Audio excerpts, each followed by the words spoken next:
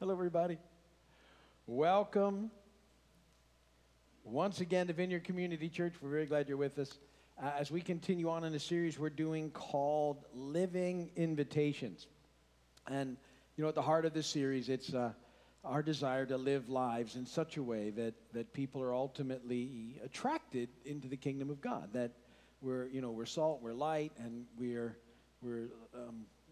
witnesses. We're living inviters, helping people be rescued from darkness and brought into light. And so we're doing a little sub-series in there that is part of being a living invitation. We are called to be aware of the spiritual battle that's going on around us, and that we have a very real enemy who's trying to keep people blinded to the truth. And so God has given us armor, spiritual armor, that we're to put on and embrace this battle head on, not only for ourselves, but for our neighbors, who we defined as anybody who needs the mercy of God. So we're looking at what this looks like, and we talked about the belt of truth. Last week, the importance of being people of integrity.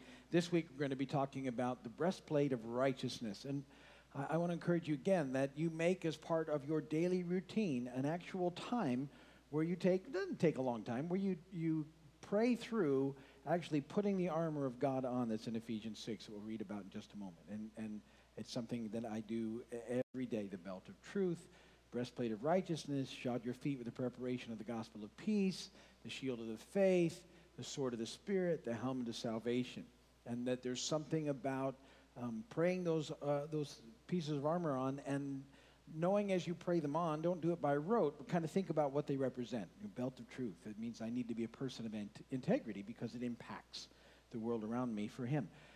The breastplate of righteousness, what we're going to talk about today, and why it's so important and what it means when we pray it on. So we'll get into that. That's the intro. Transition, always a bad joke or two. What's the difference between a mosquito and a fly? You can't sew a zipper on a mosquito.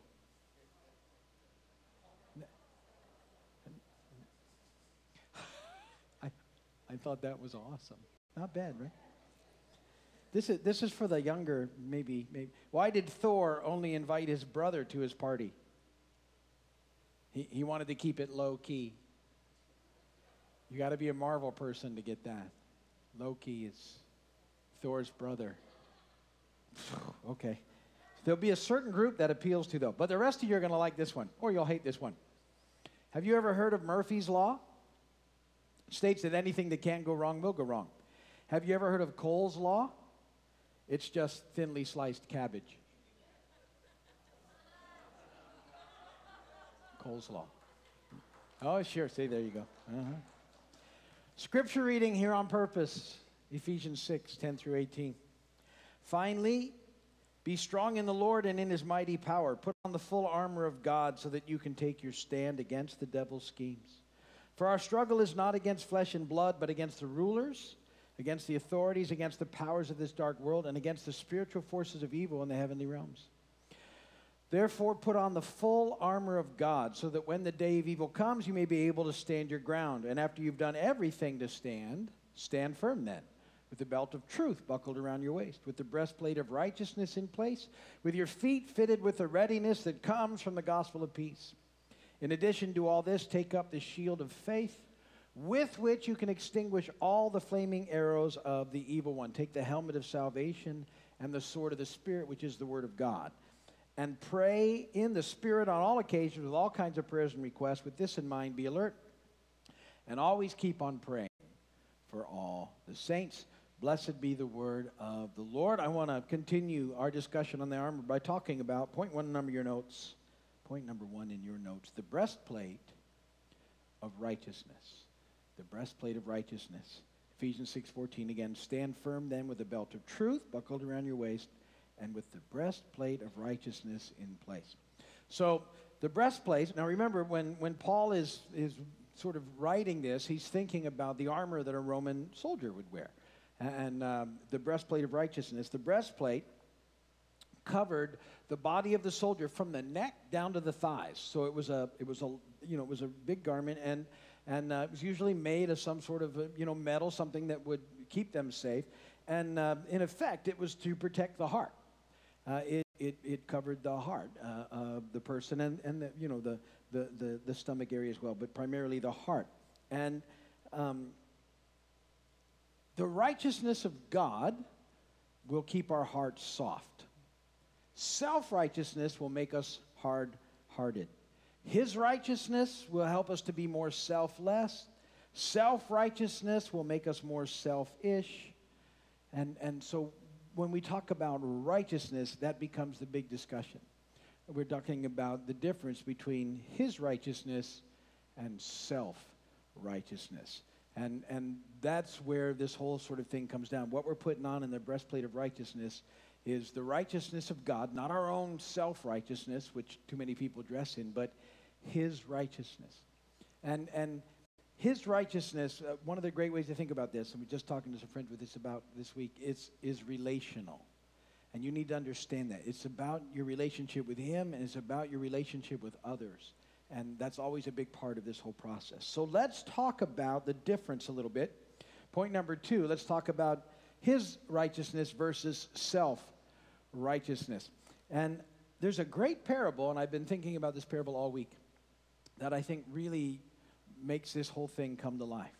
And Jesus was teaching, and this is what he came up with. Verse 9 and following of Luke 18. To some who were confident in their own or of their own righteousness and looked down on everybody else, Jesus told this parable. 2 men went up to the temple to pray, one a Pharisee and the other a tax collector. The Pharisee stood up and prayed about himself. God, I thank you that I am not like other men, robbers, evildoers, and adulterers, or even like this tax collector. I fast twice a week and give 1/10 of all I get. But the tax collector stood at a distance. He wouldn't even look up to heaven, but beat his breast and said, God, have mercy on me, a sinner. I tell you that this man, rather than the other, went home justified before God. For everyone who exalts himself will be humbled, and he who humbles himself will be exalted. Now, this is quite a parable. And when I read that parable, I often think when that guy's praying and he goes, I'm glad I'm not like all these people, and especially like this tax collector. And you wonder if the tax collector was like, I can hear you. That's always my thought. Dude, I can hear. I'm right here. But the amazing difference between the two. Now remember, you have a Pharisee who, the Pharisees sort of represented the established religious community, and they had lost their way on their journey, and they were just hard-hearted rule followers that weren't helping anybody come to know God. That's one side of the parable. The tax collectors were hated by the Pharisees, and they were outcast by the entire community. The people didn't like tax collectors because tax collectors were considered the enemy because they worked for the Romans. And, I know I've set this up for you before, but the reason they were so hated was the Romans, when they occupied a territory, would leave a puppet government in place of the people that they occupied, so they'd have a government there. And they would take their soldiers and they would house them there, Roman soldiers, and they could say, we're going to keep you safe from everybody else. No one's going to attack you again. But they would also be in charge. And the Roman government would hire tax collectors from the people they oppressed. And in fact, these tax collectors actually bid for the opportunity to have this job, and the Romans would take the highest bidders. And then the tax collectors would go out and collect those taxes plus money for themselves. So they were hated by the entire community. They were hated. And these are the people that Jesus uses in this parable. So understand that's what's going on. Here you have the sort of religious leader praying, and then you have the person that's sort of outcast on the outside praying in a completely different way. So that's the story. So the self-righteous person here, the Pharisee, and self-righteousness is interesting. It's usually displayed in one of two ways. It usually comes off in arrogance or performance. In arrogance is this sort of thought that a person has that somehow they're good enough. Like, you know what, I'm a good person. I've looked around at the people around me, and I believe that I'm not as bad as most of them, so therefore I must be good. And they sort of get settled in that whole process. They do a lot of comparison with other folks, and ultimately, as long as they can find somebody who they're doing better than, they feel pretty good about themselves. And so they think everything is okay. And it doesn't really take long to find somebody that you're doing better than in the whole process. The problem is, just for comparison's sake, if you ever feel the need to compare yourself, you're allowed one comparison, and that's Jesus. And that will take you right out of self-righteousness almost immediately. Go ahead. If you think you're close, you're not. So there's that sort of self-righteous thing that gets people in sort of caught. And the other one is performance-based. A lot of self-righteousness is performance-based, and performance is like working hard at all the rules and thereby thinking, I'm such a good rule follower that I'm okay with God, and everyone who doesn't follow the rules as good as I do is in trouble. Both these extremes lead to a hard-heartedness and a closed-off sort of situation that doesn't work. And in fact, in the parable, it says that people who trust in their own righteousness, self-righteousness, look down on everybody else. It says it right in the beginning of the parable. I've read that parable. I never took it in that way. That's what they do. They look down on everybody else. And the word in the Greek where that comes from actually means they count them as nothing. They just don't matter. And when you read the parable, you can see that guy who was supposed to be the religious leader didn't care about this other guy's situation at all. In fact, he said, I'm just glad I'm not like him. Didn't care about him even a little bit. But where this gets fascinating is that in the parable, Jesus says the man who was justified was not the religious leader, but the tax collector. And whenever you get that word justified, remember what it means. All right? Justification is an amazing thing. And it just as if we never sinned. That's the whole process. And I tell you that we get that when we come to know Jesus, we're justified. And that's the first part of salvation. As we're justified, we're being sanctified, we will be glorified, but we're justified.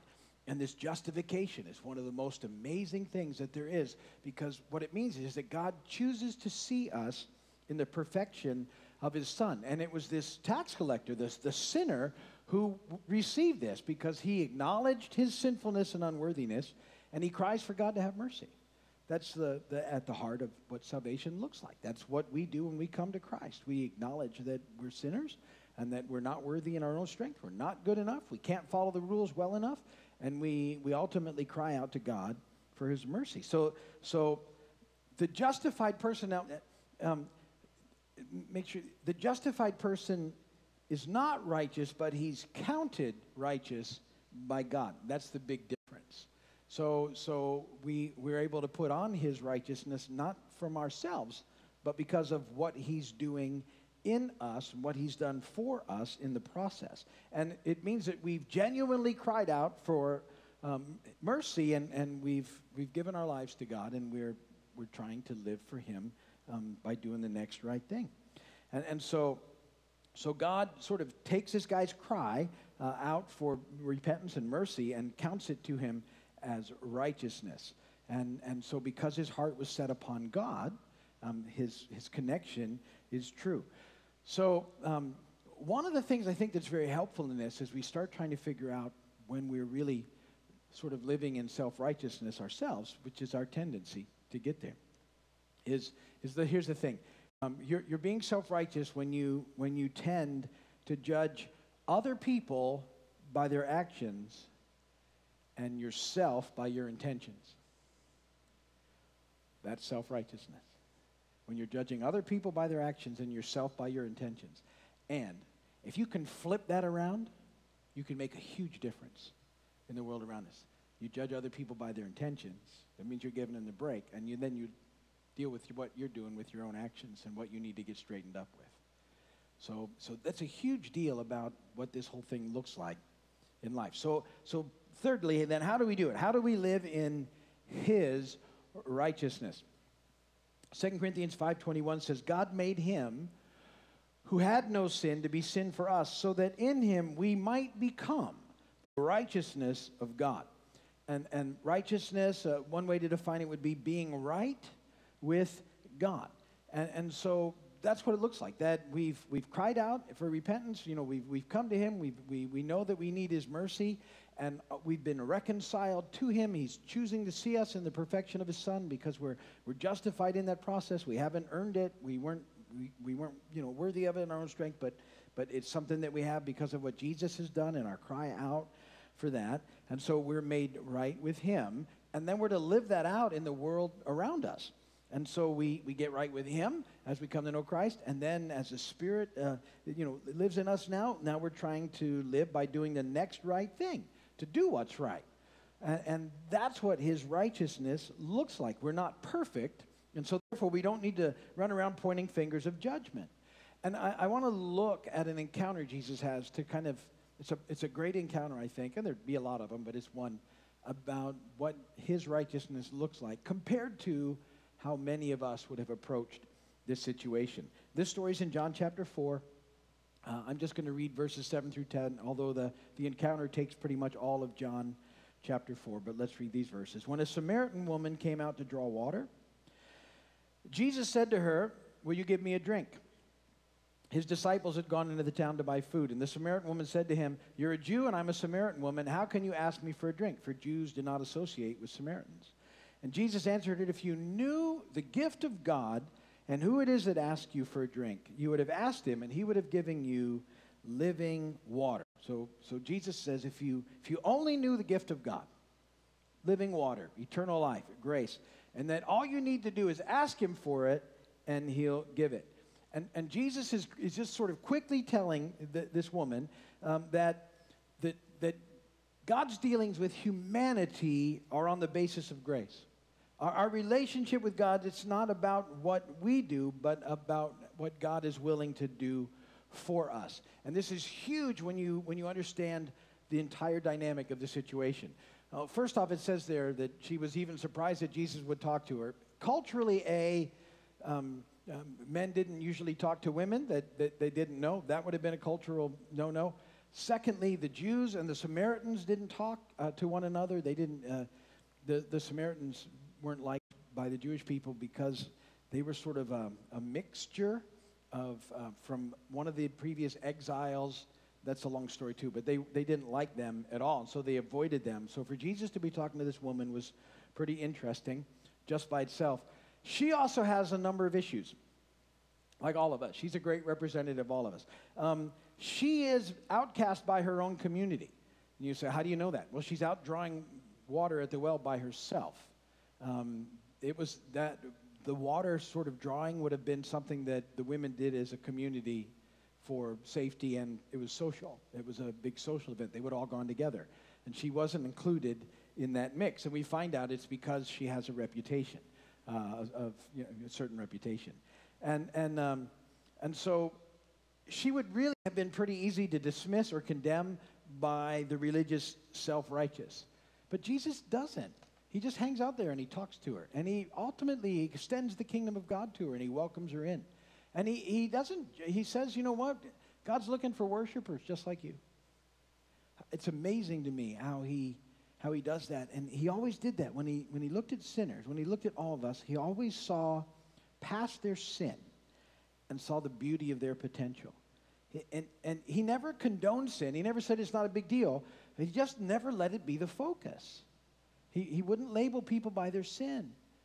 And that's what his righteousness looks like. It's more about relationship. He was more concerned about this woman's relationship with God than he was about the mess going on in her life. We're all broken that way. We don't need to. It doesn't need to be our focus.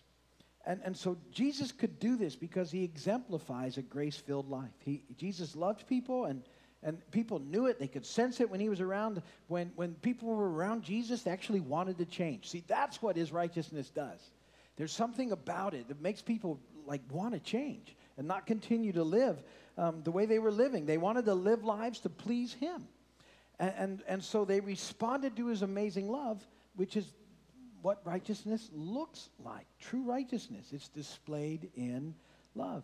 Doesn't take sin lightly. I want to make sure you hear me say that. But understands that people are only ever really healed from their brokenness when they engage in relationship with Jesus.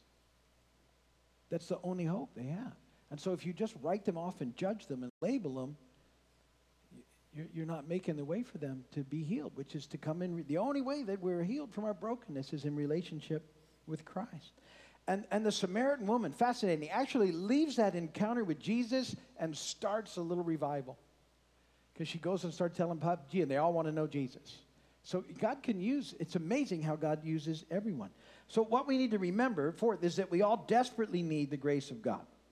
It's by his grace that we're able to have a relationship with him at all, not by anything we've done, not because we're performing well, but because of his grace. Galatians 2:21, Paul said, I do not set aside the grace of God. For if righteousness could be gained through the law, Christ died for nothing. If I could have got it by following the rules, but you couldn't, only through Christ. And so if we don't understand and keep ourselves aware of our own constant need for grace, we will become self-righteous and judgmental, and we'll stop caring about people, which was the hallmark of the Pharisees. So we can't. We've got to make sure we don't look down on others. While they may be sinners, we're all part of that club. They're certainly not beyond God's forgiveness. And so we actually stand against the enemy's schemes in this on behalf of our neighbors by becoming the righteousness of God, understanding our own desperate need for grace, and loving others with his extravagant love. And that's the way that they come into relationship with Jesus, where they can be healed. So think about that now that when you pray on that righteousness, and I know that's a bunch, but that's what you're praying on. Lord, I want to walk in your righteousness. I want to be a person of integrity. I want to live for you and make a difference in the world around me. And we'll pick up the rest of the armor again as we start next week. If you're watching my video or on Facebook Live or wherever you might be, thanks for watching. We'd love for you to come and visit when you get a chance. Come and see us. And if you need prayer, go to our website. There's a prayer page there. Put in your request, and we'll pray for you. Hope to see you soon. God bless you.